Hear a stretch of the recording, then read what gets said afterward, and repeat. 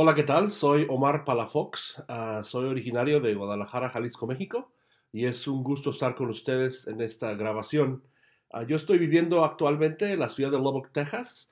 Soy ministro de la Iglesia de Cristo, Colgate Bilingüe, y es una oportunidad grande para mí trabajar con ellos en un mundo cambiante, donde vemos que la sociedad está modificándose, está siendo más bilingüe, y es una bendición para nosotros poder trabajar juntos en una ciudad como Lubbock. Pero el día de hoy me gustaría empezar agradeciendo a Dios por ustedes, por esta oportunidad de poder compartir juntos, estar en esta pequeña clase, que podamos extender, crecer, tal vez un poquito ser estirados, a ver la manera de crecer la iglesia, de madurar a la iglesia de una manera mejor. El tema del día de hoy es una iglesia que se relaciona con la cultura, el obstáculo del descubrimiento de una espiritualidad adecuada. Nosotros estamos a través del tiempo reconociendo que Dios ha trabajado de grandes formas. Podemos ver desde el Antiguo Testamento, el Nuevo Testamento. Hay tantas formas que Dios trabaja con gentes, con idiomas, con culturas, que es importante nosotros como miembros, como líderes, como personas que tomamos decisiones, a reconocer que tener una espiritualidad adecuada es importante para la iglesia.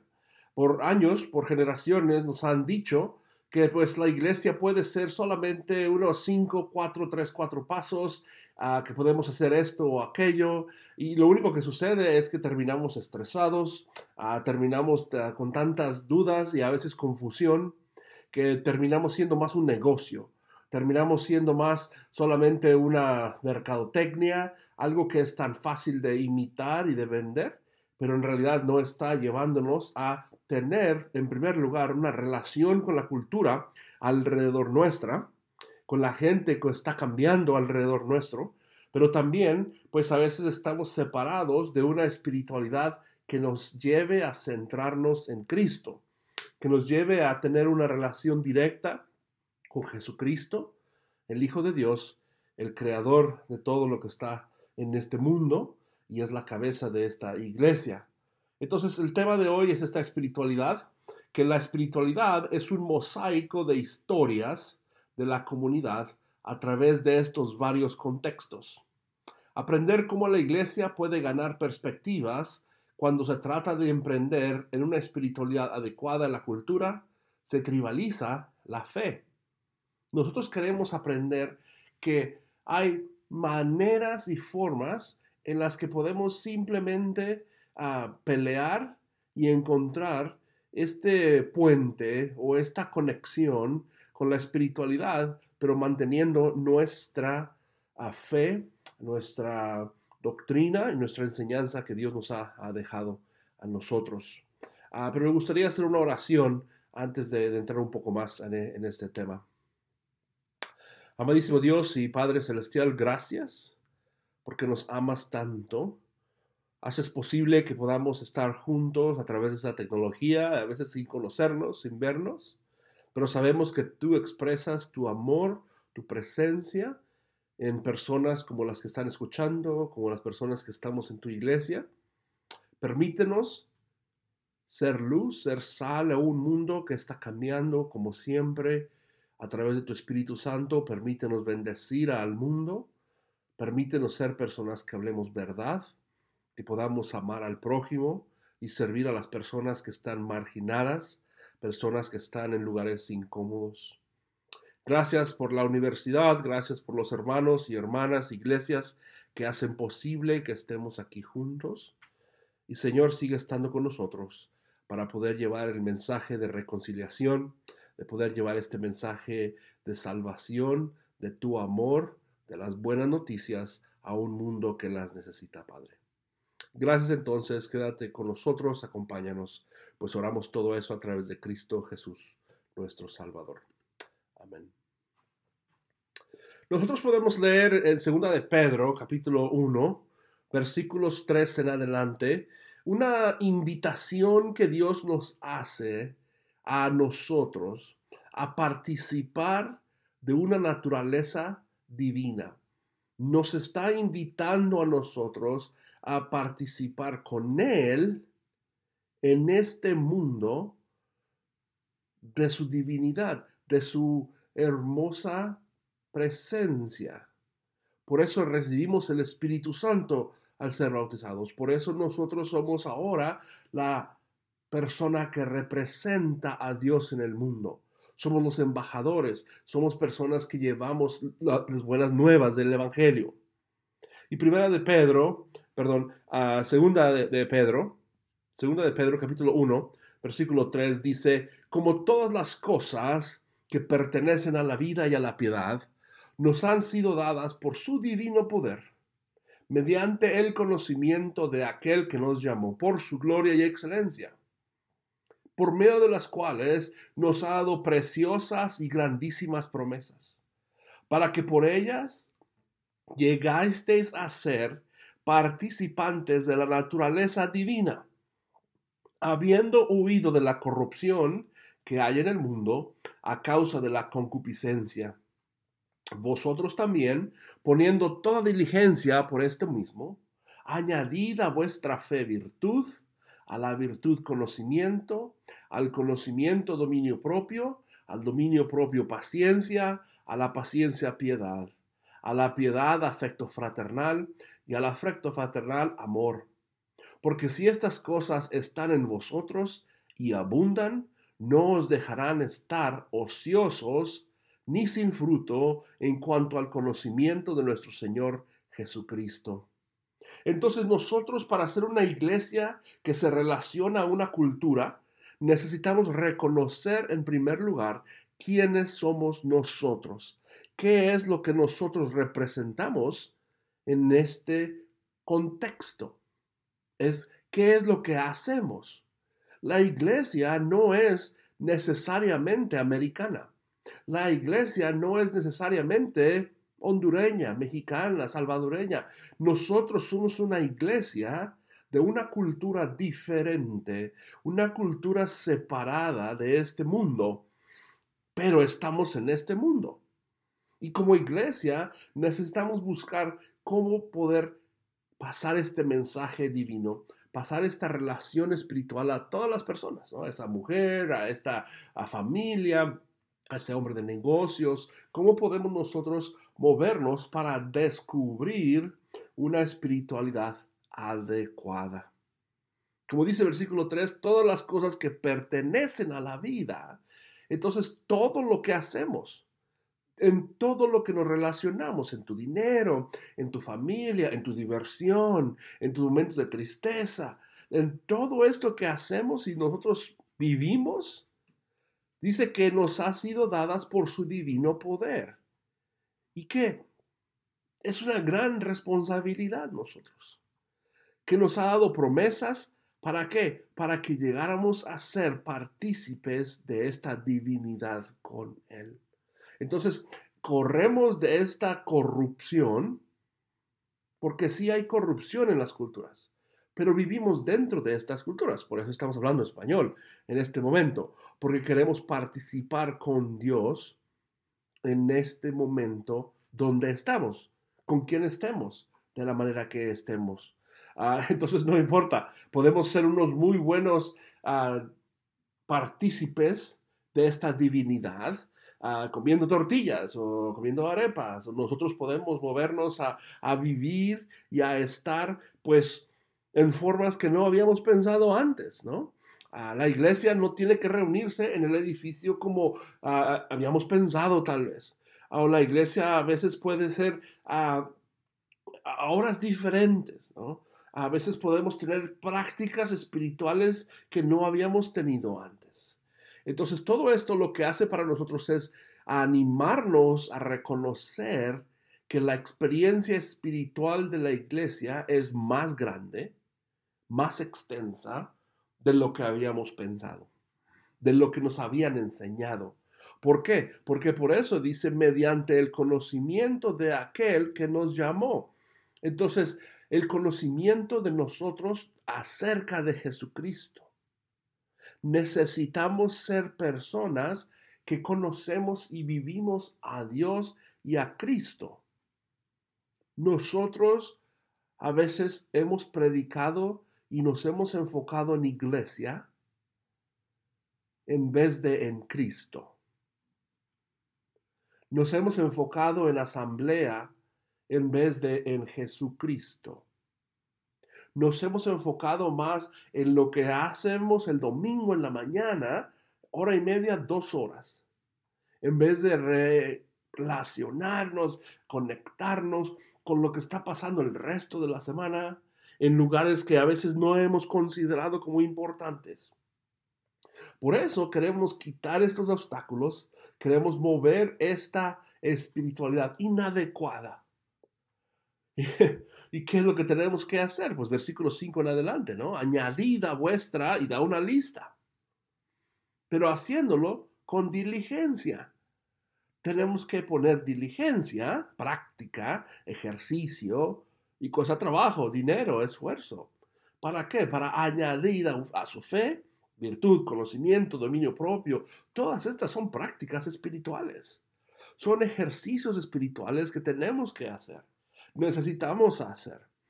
Tenemos que ponerlos a la práctica, como el afecto fraternal. ¿Cómo podemos hablar a veces de Jesús, de Dios, de una iglesia, cuando estamos todos fragmentados? Cuando estamos todos divididos. La iglesia del sur no quiere hablar con la iglesia del norte. Y así sucesivamente. Estamos todos pensando que somos mejor que otras personas porque tenemos más gente, porque tenemos una iglesia más bonita, más limpia, o tenemos un predicador de una escuela reconocida, o a veces queremos tener una espiritualidad porque solamente queremos ganar más dinero, queremos tener un poco mejor cheques, ¿no? Entonces, la iglesia no participamos en esta divinidad de Dios, que Él quiere que nosotros lo hagamos. Ponte a pensar, los judíos en el Nuevo Testamento, con los saduceos, los fariseos, wow, es increíble la similitud que tenemos nosotros hoy en día, en los ministerios que tenemos en la iglesia. Somos fariseos nosotros somos los nuevos saduceos. Nos peleamos y queremos hablar de política y queremos hablar de cosas que nos lastiman en vez de buscar estar en la presencia de Dios. Entonces, ¿qué es lo que queremos hacer? Aprender a poder hacer estas cosas, versículo 8, en nosotros, para que abunden. Y abundan. ¡Wow! Necesitamos abundar de esta naturaleza divina. No es solamente algo que hacemos de vez en cuando podemos participarlo, ¿no? Porque yo he platicado con personas, por ejemplo, que hablan de, necesito ir al gimnasio, necesito hacer ejercicio, y pues todos necesitamos ejercitar, pero hay personas que piensan que solamente porque van al gimnasio ya son saludables. Pero ir al gimnasio no es suficiente para ser saludable. Es parte, pero no es suficiente. Necesitas hacer un cambio de comida, de rutina, dormir mejor, cuidar tu cuerpo, descansar, hacer tantas otras cosas para poder estar saludable. No podemos nosotros ir a una iglesia solamente y pensar que ya somos espirituales participando de esta naturaleza divina.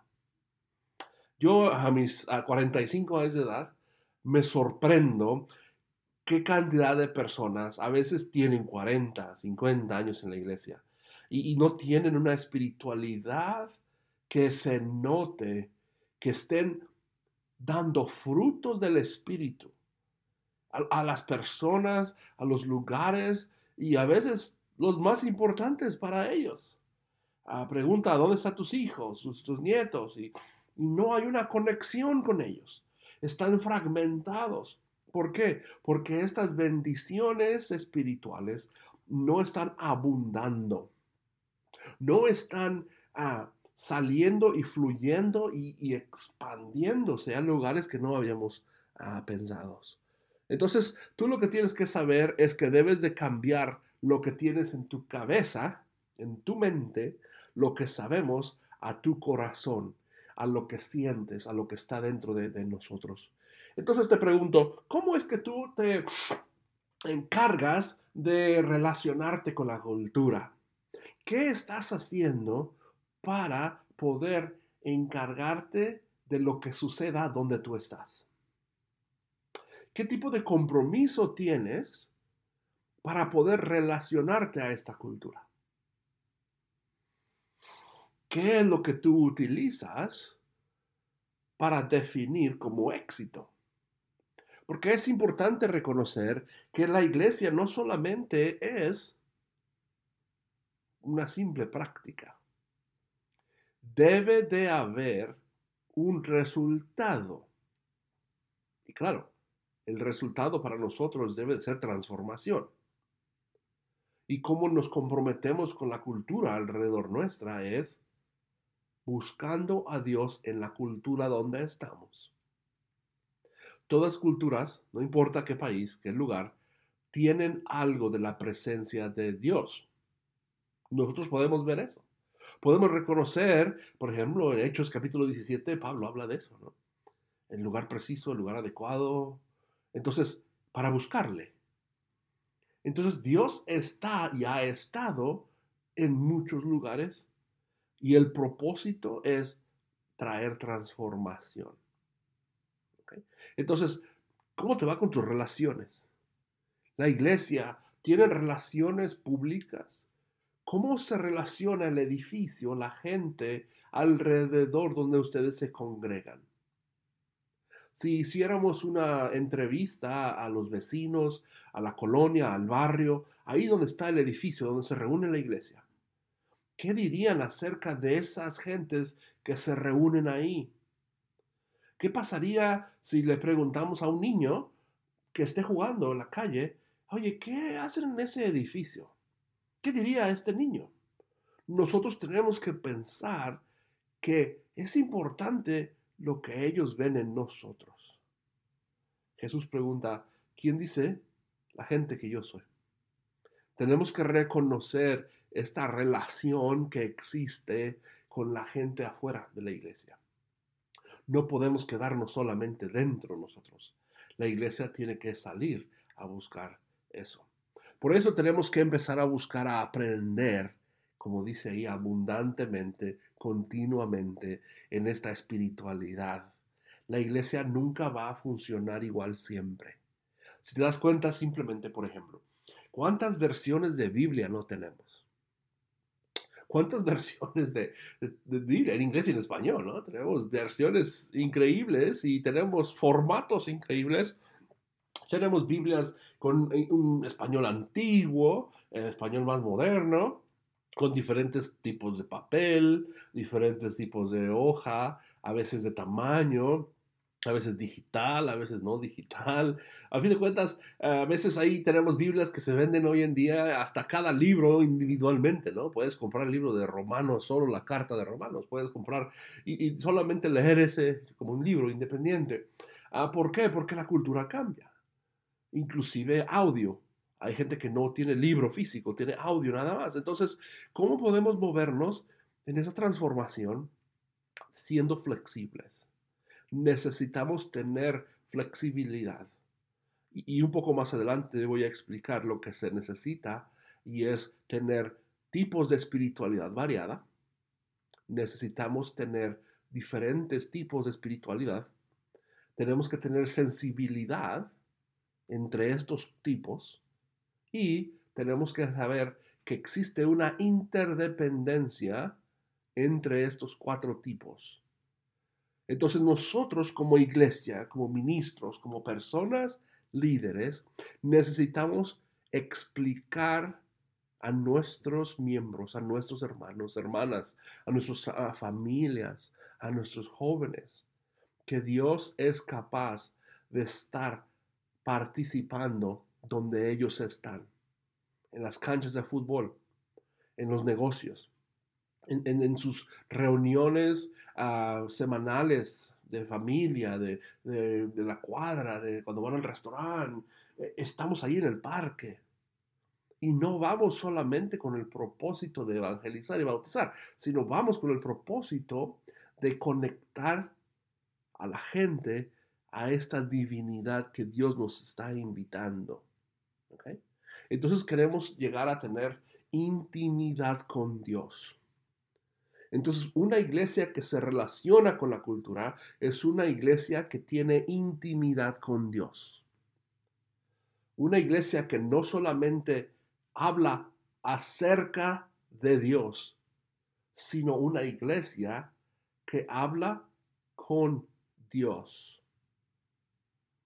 Un grupo de individuos que no solamente hablan de la palabra de Dios como un libro seco, histórico, social, sino que hablan de este libro como las palabras del creador del universo, de nuestro Padre, como una carta de amor. ¡Wow! Cambiaría totalmente cómo vemos a la palabra de Dios. La intimidad que tenemos con Dios cambia muchísimo cuando estamos hablando de todo lo que hacemos. Nuestra oración sería diferente cuando pensamos en intimidad con Dios. Nuestra manera de comunicar con otras personas que tienen intimidad con Dios cambiaría. Empezaríamos a notar que hay momentos que solamente podemos experimentar con Dios. Momentos de tristeza, de lamento, pero también de gozo y de felicidad. Momentos tal vez donde estamos dudando qué es lo que estamos haciendo, o momentos que estamos disfrutando lo que estamos haciendo. Entonces, este proceso abre puertas. Nos ayuda a reconocer que, en primer lugar, tenemos que enfrentar la cultura, tenemos que participar en la cultura, tenemos que empezar a definir qué es un éxito, cómo es que sabemos que estamos haciendo algo bueno. Y nosotros queremos participar en esta espiritualidad en diferentes tipos, diferentes formas, con sensibilidad, con interdependencia, para poder notar a Jesús en nuestras vidas en estas diferentes formas y creando en nosotros una intimidad con Dios. Entonces a veces creemos que una forma de pensar es como cuando venden ropa y la ropa dice una talla le queda a todos, ¿no? Como si fuera unitalla, o en inglés dicen one size fits all, como si fuera una misma talla y a todos nos queda, ¿no? Entonces yo nunca funciona eso para mí. Cuando alguien compra una playera que dice así como México, Acapulco o algo así de la playa, y te traje esta playera de Disneylandia, nunca me queda. ¿Por qué? Porque yo soy alguien grande, ¿no? No me queda. Entonces esta de una talla unitalla es mentira. Pero creemos que la iglesia es así. Creemos que si le hicimos 5 cosas, la iglesia va a estar perfecta. Pero en realidad no. Tenemos que esforzarnos a contextualizar el mensaje de Dios, el mensaje divino que Él nos está dando. Y ese es un reto grande, porque queremos nosotros cambiar. Entonces, lo que queremos notar primero es que tenemos nosotros una parte emocional, una parte que nosotros hemos crecido a lo largo de nuestras vidas. Y a veces eso es lo que controla lo que hacemos. Y hay un ejemplo que podemos usar como un elefante. Quiero que piensen en un elefante que es gigante, grande, ¿no? Con sus orejas y su trompa, y que tenga un jinete. Y ustedes pueden imaginar que este jinete pues sería una persona pequeña, un hombre, una mujer, que pueda controlar a este elefante. Y lo vemos, ¿no? En el circo, lo vemos en lugares así en Asia, donde hay esos elefantes grandes. Y podemos ver que el elefante camina y pues hace caminos, ¿no? A veces, ¿sabes? Ellos hacen un camino, pueden caminar, quitar árboles, lo que sea. Pero el elefante camina donde él quiere. Y el jinete, pues él está arriba del elefante, como si fuera a controlarlo nada más. Pero en realidad sabemos que el jinete no podría controlar al elefante si el elefante quisiera hacer algo. Entonces, para poder hacer este ejemplo práctico a nosotros, queremos reconocer que tú y yo somos como esta imagen, esta metáfora. Tú tienes una vida espiritual, una vida emocional, que es como tu elefante, ¿no? Y tú tienes una parte mental, una parte de cabeza, de conocimiento, que es como el jinete. Entonces el conocimiento lo sabemos, ¿no? Yo quiero y quiero estar allá. Yo sé lo que tengo que hacer, pero a veces no lo siento. No tengo ese deseo de tener eso que yo sé que necesito. Entonces el proceso de formación espiritual es un viaje, es un camino largo, es un fomentar en nosotros un crecimiento continuo y debe de profundizar esta relación entre jinete y elefante, ¿no? Entre esta persona que liderea, que es la cabeza, que eres tú, y el elefante, que también eres tú, es tu parte emocional. Entonces, yo te puedo decir esto. Vamos a hacer este evento, esta práctica que vamos a hacer en la iglesia, ¿no? Vamos a hacer una reunión, vamos a tener ir a llevar comida a los pobres o algo así. Tu cabeza, que es el jinete, tú dirías, sí, yo estoy de acuerdo, ¿no? Vamos a hacer esto. Pero el elefante, esta parte emocional tuya, la parte que no vemos, es tu corazón. Y cuando te invito a hacer algo, pues no lo haces, no participas. ¿Y por qué? Porque estamos pensando todo lo que hemos sufrido, todo lo que hemos pasado. Entonces empezamos a que el jinete quiera ir delante y el elefante se va a ir para otro lado. Porque el elefante va a querer hacer su propio camino. Y eso es lo que sucede, ¿no? Cuando escuchamos un buen sermón, una buena clase, decimos, wow, me encantaría hacer esto. Tiene lógica, tiene cabeza, pero prácticamente no lo hacemos. Terminamos haciendo algo equivocado. Y por eso el elefante hace lo que él quiere. En pocas palabras, no podemos controlar nuestra parte emocional. Por eso tenemos que participar nosotros activamente con Dios en todo lo que hacemos. Entonces la cabeza, el corazón y la vida espiritual son unidos mucho. No podemos solamente saber algo, necesitamos sentir algo. No podemos solamente tener un montón de información. No queremos ser informados, queremos ser transformados. Eso quiere decir que tenemos que dirigir con dirección clara. Queremos dirigir con una reducción mental de todo lo que nos puede hacer un parálisis, ¿no? Nos congela. Y queremos motivar la parte emocional, queremos motivar la parte interna de nosotros. Y queremos de alguna manera nosotros formar, crear, fomentar este camino en donde va a caminar el elefante, en donde va a caminar tu relación con Dios. Porque este elefante a veces termina siendo el que decide a dónde vamos y cómo lo vamos a hacer. Por eso queremos nosotros vivir en una espiritualidad de cabeza, una espiritualidad de corazón, y dentro de estas dos va a existir dos partes más, que es la parte de la espiritualidad mística y la parte de la espiritualidad que nosotros muchas veces hemos olvidado, y es una espiritualidad de acción. Una espiritualidad que bendice y ayuda al leproso, al ciego, ¿no? Que ayuda al emigrante, que ayuda a la persona golpeada, a los hijos que están sin papás, a los divorciados. Todo eso nosotros vemos entonces que la iglesia necesita buscar estas maneras de relacionarse con la cultura, relacionarse con este descubrimiento de una espiritualidad adecuada, que necesita ser una espiritualidad de cabeza, una espiritualidad de corazón, una espiritualidad mística y una espiritualidad de acción. En estos cuatro nosotros podemos ver un cuadrante, una manera de imaginarnos cómo se vería. Y si estuviéramos en el salón juntos, yo podría ponerlo en la pantalla o podría inclusive dibujarlo.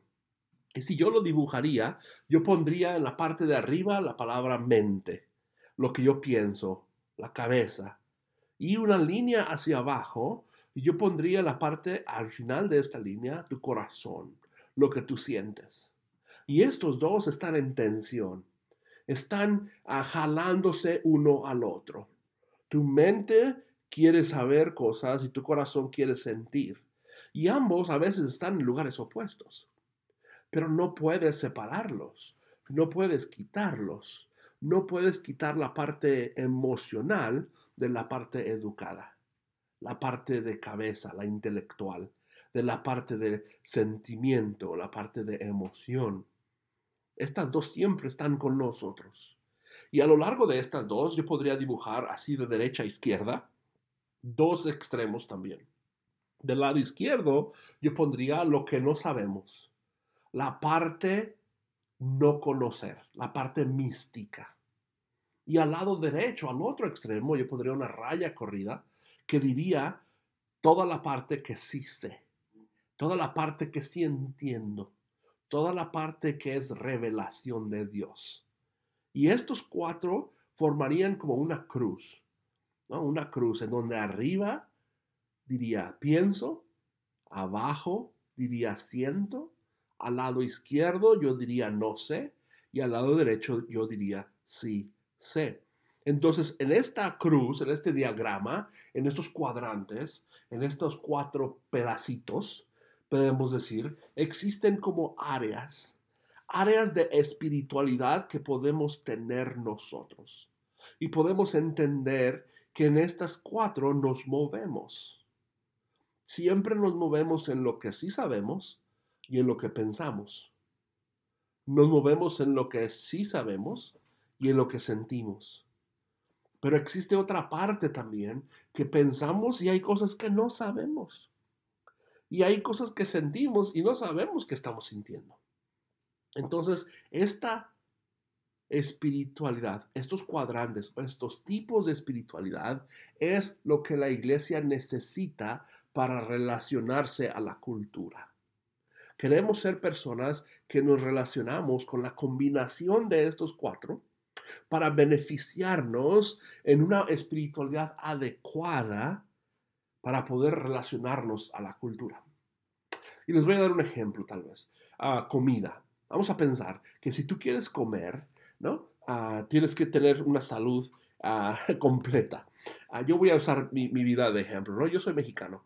Entonces, cuando comemos en México, pues de Guadalajara, nosotros ponemos frijoles, arroz, tal vez ponemos algo de carne, una carne asada o algo así.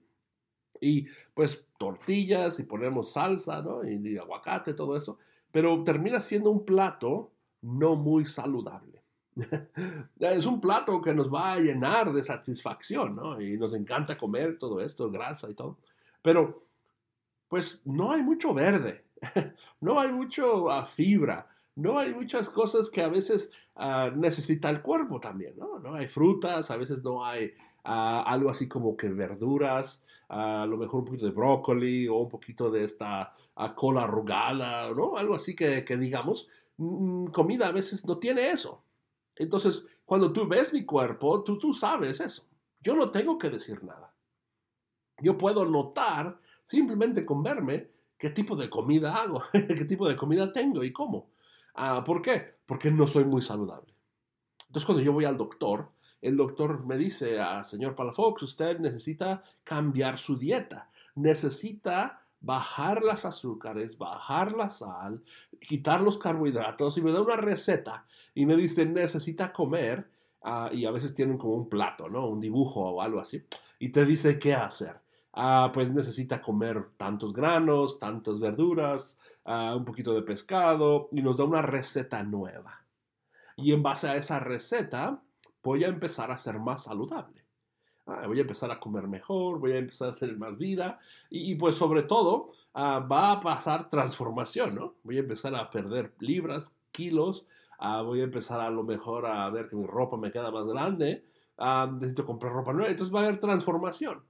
Y a lo largo que más como eso, más me va a gustar y voy a empezar a comer más de eso, que a la vez va a haber más transformación y a la vez va a haber más proceso de ser saludable. Y eso es lo que queremos nosotros. La iglesia hemos estado atorados en una forma espiritual.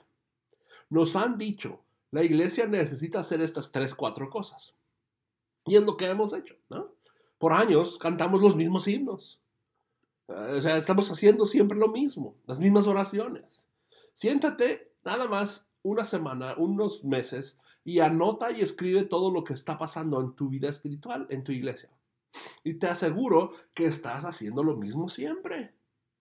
Igual que yo, ¿no? Comer frijoles, arroz y grasa y tortillas. O sea, es lo mismo. Y terminamos no saludables. Entonces yo estoy hablando a ti como el doctor. Necesitas cambiar tu dieta espiritual. Necesitas cambiar lo que practicas. Necesitas añadir un poquito de justicia social.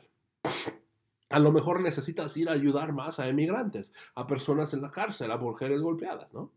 O a veces, lo contrario, necesitamos ir a la iglesia más, ¿no? Tenemos que participar más en la iglesia, dirigir himnos, cantar, orar. A lo mejor necesitas moverte a lugares incómodos. Dentro de estas 4 formas de espiritualidad, a veces necesitas ser místico. Necesitas moverte a lugares incómodos. Un lugar donde no creemos que está Dios, ahí está Dios. Dios estaba en un susurro con el profeta en el Antiguo Testamento. Dios está en lugares, como dice la Escritura, como un viento que no sabes de dónde viene y a dónde va. Entonces, queremos incluir todo esto, queremos meter esto a la iglesia. Queremos que estas formas de espiritualidad nos ayuden a poder nosotros, como dije, empezar a ser más sanos, más saludables. Y entre más practicamos estas 4 espiritualidades, podemos movernos a ser mejores en el conocimiento de Dios, seremos más íntimos con Dios, tendremos más participación de la divinidad que Dios quiere que tengamos. Y eso es hermoso, ¿no? Eso es lo que queremos. Y dentro de estas espiritualidades, mira, Primera de Tesalonicenses capítulo 1, Pablo habla de esto. Dice versículo 5, en adelante, dice Primera de Tesalonicenses 1:5, pues en cuanto a ustedes, nuestra proclamación no fue solamente en palabras, sino también con poder y en el Espíritu Santo y con genuina convicción. También están enterados de cómo estuvimos entre ustedes por su causa, habiendo ustedes llegado a ser imitadores de nuestro Señor Jesucristo y nuestros, porque recibieron la palabra en medio de gran aflicción, pero con gozo del Espíritu Santo. De modo que vinieron a ser ejemplo a todos los creyentes que se encuentran en Macedonia y en Acaya. Entonces vemos que Pablo se movía en estas 4 formas. Se movía en la parte de cabeza, la parte de conocimiento, versículo 4, porque conocemos, pero también tenía una parte espiritual, una parte de corazón, ¿ok? No solamente con palabras, sino con el Espíritu Santo, con una genuina convicción. Entonces, no solamente es nosotros crear iglesias que sean escuelas. Hoy en día la iglesia a veces es como una escuela. La iglesia no es una escuela. Hay escuela dominical, sí, pero no quiere decir que la iglesia necesita trabajar y funcionar como una escuela. Necesitamos aprender que la iglesia se mueve en conocer a Dios, se mueve en los misterios de Dios, se mueve en el sentir a Dios y se mueve en la revelación de Dios. Entonces nos hace tener 4 prácticas muy importantes. Número 1, necesitamos aprender a pensar. Necesitamos usar la cabeza con lo que sí entendemos y con lo que sí está revelado. Y esto es lo que se llama catafático. Pero tenemos que sentir, tenemos que tener esa parte humana, ¿no? Ese elefante que estaba hablando que nos hace, es más pesado, es más fuerte, porque eso es lo que nos hace sentir. Entonces, número uno, tenemos que pensar. Número dos, tenemos que sentir. Y dentro de estos, tenemos que movernos a la parte de hacer. Necesitamos ser personas que hacemos. No solamente lo pensamos y lo sentimos, sino nos movemos a hacerlo. Tenemos que salir y nosotros, Jesús dice, ve una milla y ve otra milla. Jesús dice que si te pegan en una mejilla, que vayas y pongas la otra mejilla. Eso es hacer. Necesitamos salir y ayudar a las personas, a los que están necesitados. Simplemente donde tú estás, te aseguro que hay mucha marginalidad. Niños en las escuelas. Hay personas que necesitan tu ayuda. Sal a hacer. A los vecinos inmediatamente ahí afuera del edificio, afuera de tu casa. ¿Ok? Y lo último es ser. Tenemos que, número uno, pensar. Número dos, sentir. Número tres, hacer. Y número cuatro, tenemos que ser. Es muy diferente hacer que ser. Cuando nosotros somos, tenemos una vida diferente. Ser muchas veces no es solamente más que reconocer quiénes somos. La identidad viene de esa relación íntima con Dios que estamos hablando, que estamos involucrándonos. Queremos movernos hacia allá. Entonces yo lo ilustro de otra manera, que es como una flecha. ¿Okay? Entonces quiero que imagines una flecha que está moviéndose a través de la cultura. Entonces la cultura es como una pecera y el pescadito adentro de la pecera es como la flecha, ¿no? Está rodeado de esta cultura.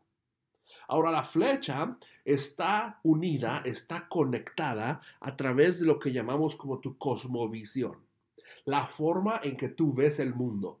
Tú y yo tenemos una cosmovisión que ha sido dada a nosotros a través de lo que hemos vivido, ¿no? Es lo que hablábamos de tu elefante. Tú y yo tenemos partes emocionales que nos han dado y nos han formado desde niño, desde pequeño, que eso es lo que hace quién eres tú. Tus miedos, tus temores, tus gozos, tus enojos, todo lo que tú tienes, lo que te hace sentir tierno, todo lo que tú tienes y lo que yo también, es lo que es tu cosmovisión.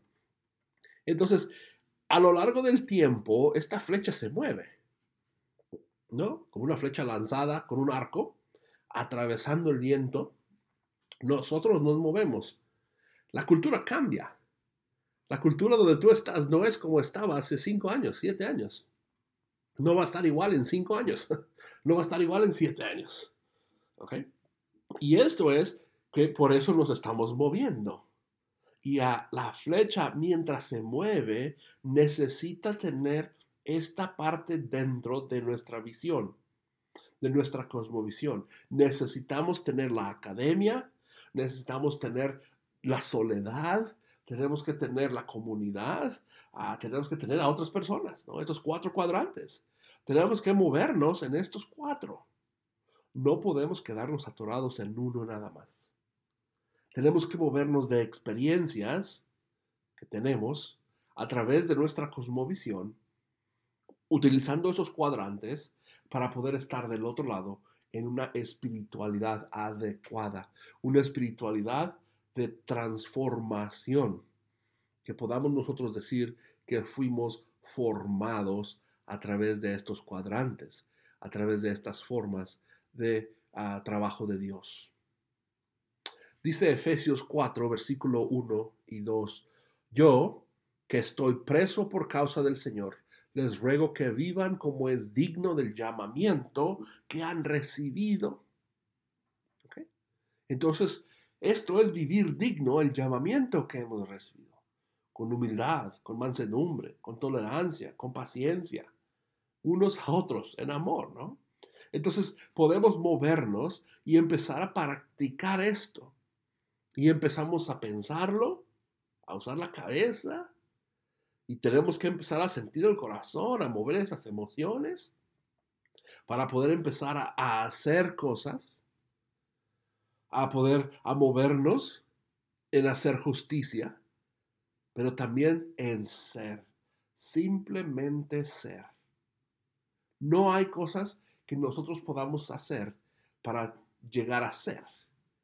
Nosotros solamente somos por lo que somos. Entonces, es una gran oportunidad que tenemos como ministros, como personas cambiantes, para poder reconocer esto. ¿Okay?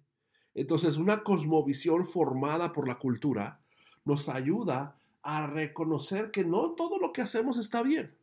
No todo lo que podemos nosotros reconocer en nuestra iglesia es algo bueno.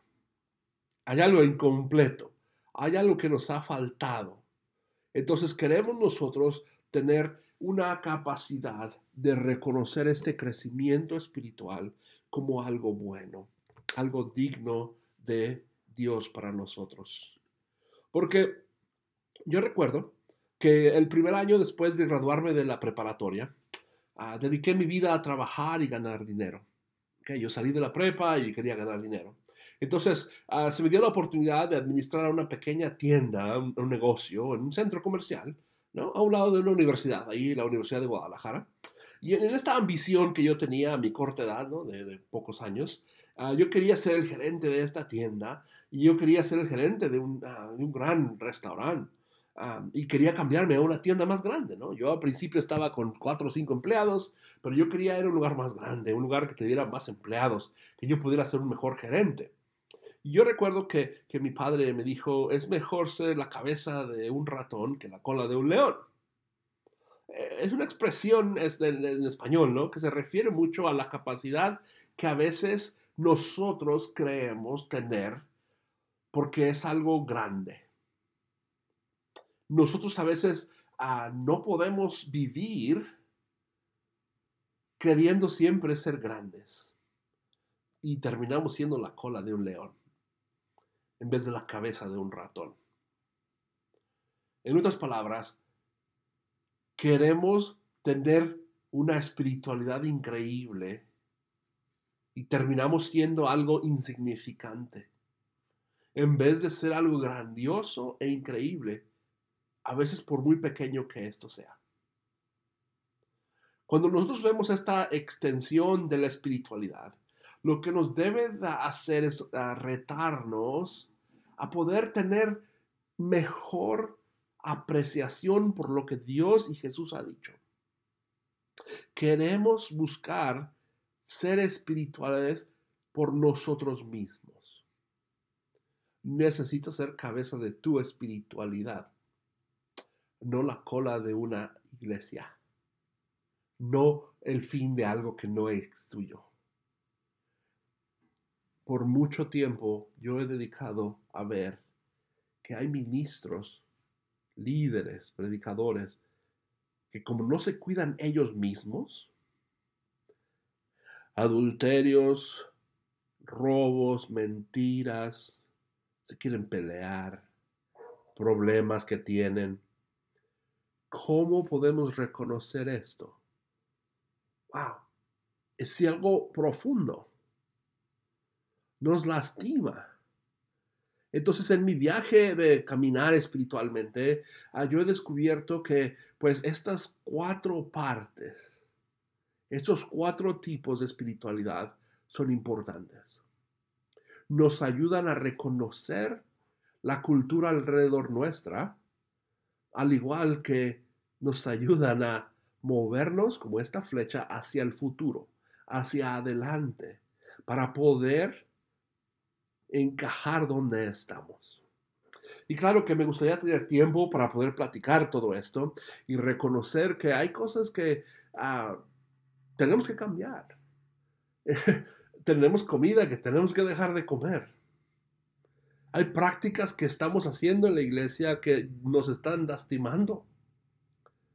No nos están ayudando para tener una espiritualidad adecuada. Entonces puedo decir esto, el primer tipo de espiritualidad es la cabeza, el pensamiento, lo intelectual, el contenido de la inteligencia. El segundo es la espiritualidad del corazón. La espiritualidad del corazón, del sentimiento, donde se enfatiza la calidez, la libertad, la energía, ser espontáneos. El tercer tipo es una espiritualidad mística. Aquí es donde en realidad estamos en la parte incómoda. Dios está en silencio. Dios está en ayunos. Dios está en momentos donde no tenemos que explicar nada.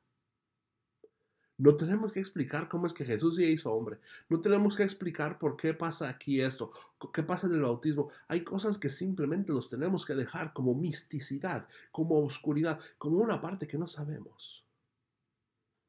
Y la última es esta cuarta, es la espiritualidad de acción. Es una espiritualidad de acción social. La iglesia necesita participar socialmente, activamente en lo que está pasando en la tierra. Yo digo que estas cuatro partes, cuando se trabajan en conjunto, con sensibilidad.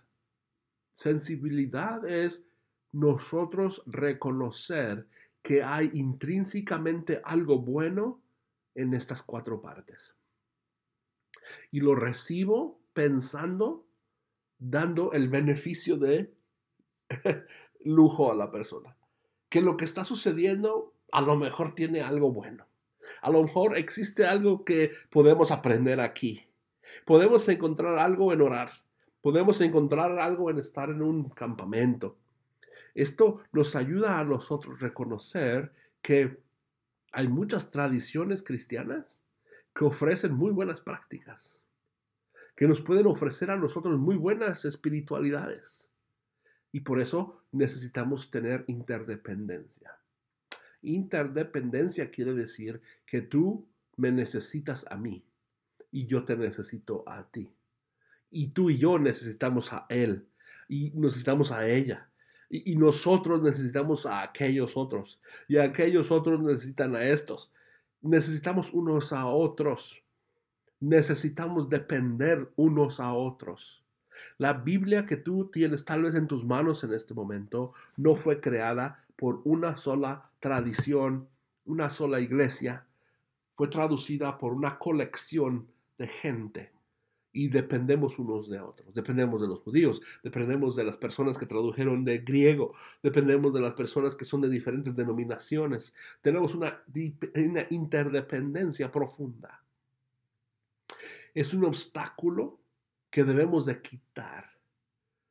No somos solos en el mundo. Necesitamos conectarnos con esta sensibilidad los unos y los otros. Y eso es el reto para nosotros. Si una iglesia quiere relacionarse con una cultura, necesita ser sensible. ¿Qué es lo que está pasando? Y vamos a ser amorosos para buscar este proceso de transformación. Por eso quiero leer Colosenses capítulo 1, versículo 9. Por eso nosotros, desde el día que lo supimos, no cesamos de orar por ustedes y de pedir a Dios que los llene del conocimiento de toda la sabiduría e inteligencia espiritual, para que vivan como es digno del Señor, es decir, siempre haciendo todo lo que a Él le agrada, produciendo los frutos de toda buena obra y creciendo en el conocimiento de Dios. ¿Ves los cuatro cuadrantes ahí? Necesitamos movernos en una transformación espiritual. El obstáculo mayor que la iglesia tiene para no ser una iglesia adecuada en la cultura somos nosotros, tú y yo. Necesitamos cambiar nuestra transformación espiritual, nuestra vida, para poder nosotros reconocer que Dios es grande y Él puede producir en nosotros esto para la gloria de su nombre. Y la iglesia puede ser ese instrumento de paz, ese lugar de reconciliación, ese lugar de paz, de amor que Dios quiere darnos a nosotros. Espero que esto sea un reto para ti, que puedas aprender a hacerlo en amor. Y gracias por estar con nosotros. Gracias por escuchar este mensaje. Y me gustaría orar por nosotros para terminar. Amado Dios, Creador del universo, gracias por esta oportunidad de estar juntos una vez más. Permítenos crecer en nuestra mente, en nuestro corazón, para poder movernos en lo secreto, en lo revelado, para poder ser personas dignas de este llamado que nos has dado, de ser una iglesia en una cultura, en un mundo que nos necesita, que te necesita. Y Padre Santísimo, mi oración es que podamos ser íntimos contigo, que podamos crecer a una intimidad profunda para que cada uno de nosotros podamos quitar los obstáculos que están delante de nosotros. Gracias porque tú nos amas a pesar de todo lo que pase.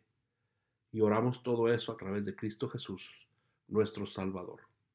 Amén.